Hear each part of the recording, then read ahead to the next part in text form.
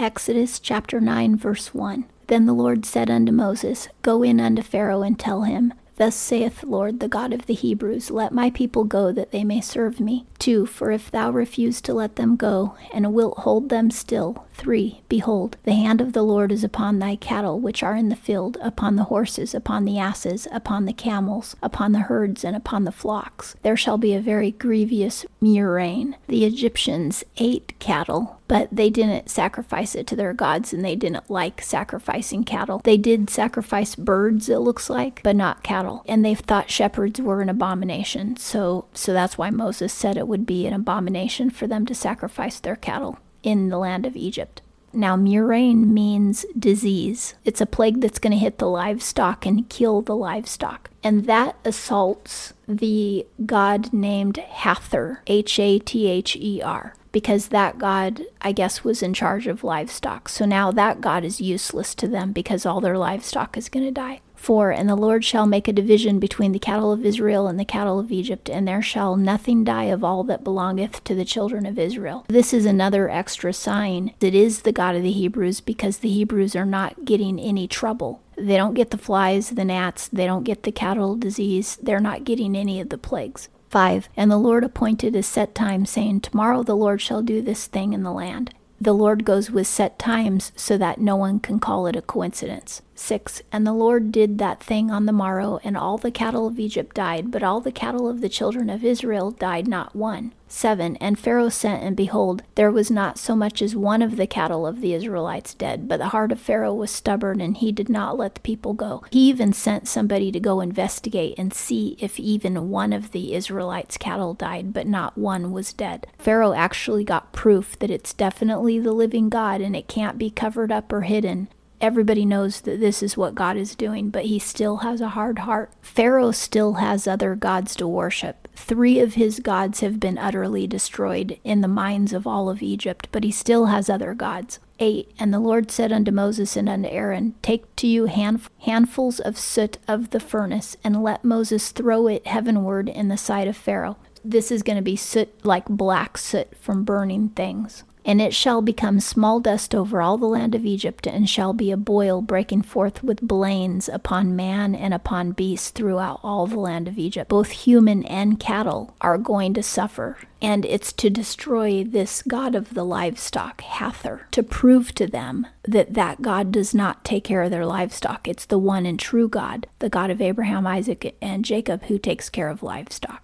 So now everybody has boils, and a boil is like a very painful cyst that comes up in the lower surface of the skin so that it can't drain pus, which would relieve the pain. It's unable to drain, so the bigger it gets, the more painful it gets. 10. And they took soot of the furnace, and stood before Pharaoh, and Moses threw it up heavenward, and it became a boil breaking forth with blains upon man and upon beast. In the book of Revelation, remember, a lot of these plagues are foreshadowing of the plagues in the end times, and this is what will happen to the whole world in the end times, a lot of these same plagues. So in Revelation 16:11, it says that God sent sores to the people who would not repent of their sins in Revelation. And this is during the Great Tribulation, when God punishes the world for its sin in order to get people to repent, but most people never repent. This plague in Egypt is very similar to one of the plagues in Revelation. 11. And the magicians could not stand before Moses because of the boils, for the boils were upon the magicians and upon all the Egyptians. This is pretty funny. First it started out where the magicians could imitate the chaos, but they could not solve the problem by bringing peace to the land. And then in the last plague, where the Egyptians said, we can't even do this. This is the finger of God. Now they have the boils too. So this is escalating. First, the magicians couldn't solve the problem. Then they admitted they couldn't even imitate the problem. And now they're wearing the problem. 12. And the Lord hardened the heart of Pharaoh, and he hearkened not unto them, as the Lord had spoken unto Moses. So this is the first time where the Lord himself hardened Pharaoh's heart. But remember, Pharaoh's heart was already rock solid hard. The Lord may have just made it a little harder, because now the Lord's ready to make a point. He's going to annihilate the entire religious system of Egypt. he's going to set his people free in a way that the entire world will take notice. And we'll see throughout most of the Old Testament, whenever the Israelites go anywhere, people are going to be afraid of them a lot of times and say, oh, you guys have the God that took you out of Egypt, and we heard about all the plagues. We're terrified of you. 13. And the Lord said unto Moses, Rise up early in the morning, and stand before Pharaoh, and say unto him, Thus saith the Lord, the God of the Hebrews, Let my people go, that they may serve me. 14. For I will this time send all my plagues upon thy person, and upon thy servants, and upon thy people, that thou mayest know that there is none like me in all the earth. 15. Surely now I had put forth my hand, and smitten thee and thy people with pestilence, and thou hadst been cut off from the earth. So God is saying, I could have killed all of you.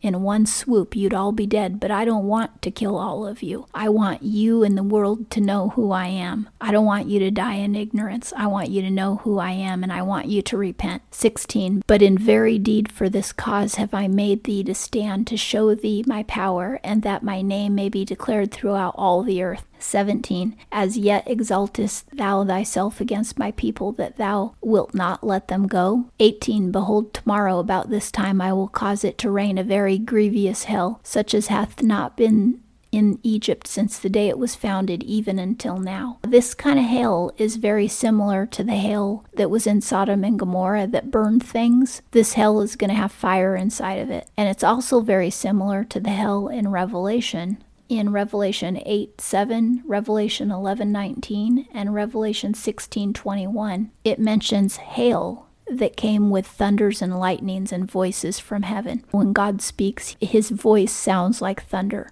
Also, with Sodom and Gomorrah, there was thunder, I believe, as well. And Sodom and Gomorrah was also a foreshadowing of the rapture, because one family escaped, and it was Lot's family, and they were taken up the mountain to escape, and then Sodom was destroyed. When Jesus comes, his bride, the church, will be taken up in the sky, and they will escape all of the destruction in Revelation. And now here we see that hell is coming down to destroy Egypt, but Goshen won't be destroyed. And Moses will take those people up northward back to Canaan. That was the boils. And that assaulted the god Isis, who is the god of health and medicine. So now everybody's sick with cysts that they can't get rid of. So that's a slap in the face to the goddess Isis. Now we're coming up to an assault to the god Nut. N-U-T, because he is in charge of the sky. So now this hail with fire in it is going to come from the sky. 19. Now therefore hasten in thy cattle and all that thou hast in the field. For every man and beast that shall be found in the field and shall not be brought home, the hail shall come down upon them, and they shall die. So God is showing mercy here, because he's saying, you can save your cattle if you believe my word. You can bring your cattle into the barns and into your houses and save them. But if you don't believe me, your cattle are going to die. And any human who is out will also die from this hell. 20. He that feared the word of the Lord among the servants of Pharaoh made his servants and his cattle flee into the houses. There were some Egyptians who believed the Lord, because they've already seen all these other plagues and they know that God is real. So they heeded the word of God, and they brought their cattle in and their people inside. 21. And he that regarded not the word of the Lord left his servants and his cattle in the field. 22. And the Lord said unto Moses, Stretch forth thy hand toward heaven, that there may be hail in all the land of Egypt, upon man, and upon beast, and upon every herb of the field throughout the land of Egypt. 23. And Moses stretched forth his rod toward heaven, and the Lord sent thunder and hail, and fire ran down unto the earth, and the Lord caused the hail upon the land of Egypt. So you might think, well, how can hell cause fire? Inside the ball of ice was fire. God made the fire travel to earth inside a ball of ice. But when it landed, I guess it would break open and then the fire would come out. It must have been burning sulfur balls that were inside the ice.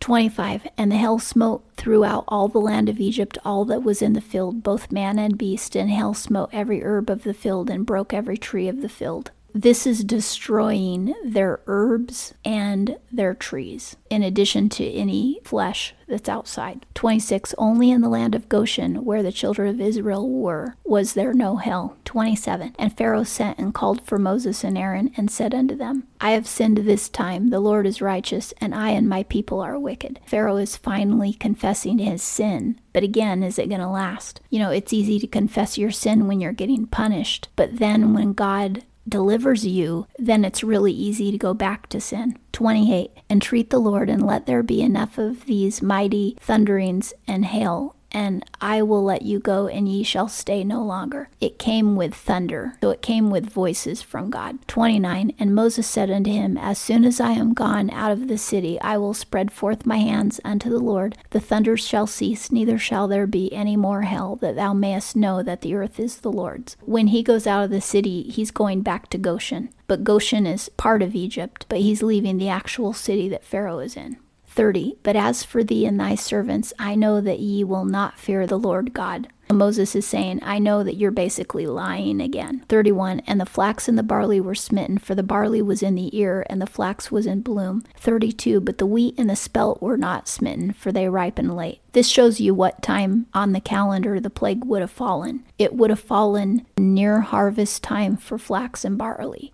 So the wheat was still alive because it hadn't bloomed yet, but the flax and the barley were destroyed. So they still had their wheat crop. 33, and Moses went out of the city from Pharaoh and spread forth his hands unto the Lord, and the thunders and the hail ceased, and the rain was not poured upon the earth. There's always a set appointed time when the plague ends or when the plague begins, so that again, there's no rumor of coincidence. 34, and when Pharaoh saw that the rain and the hail and the thunders were ceased, he sinned yet more and hardened his heart, he and his servants. So he also had some servants who had hard hearts as well. 35, and the heart of Pharaoh was hardened, and he did not let the children of Israel go as the Lord had spoken by Moses, meaning just as the Lord had prophesied. And that concludes Exodus chapter 9.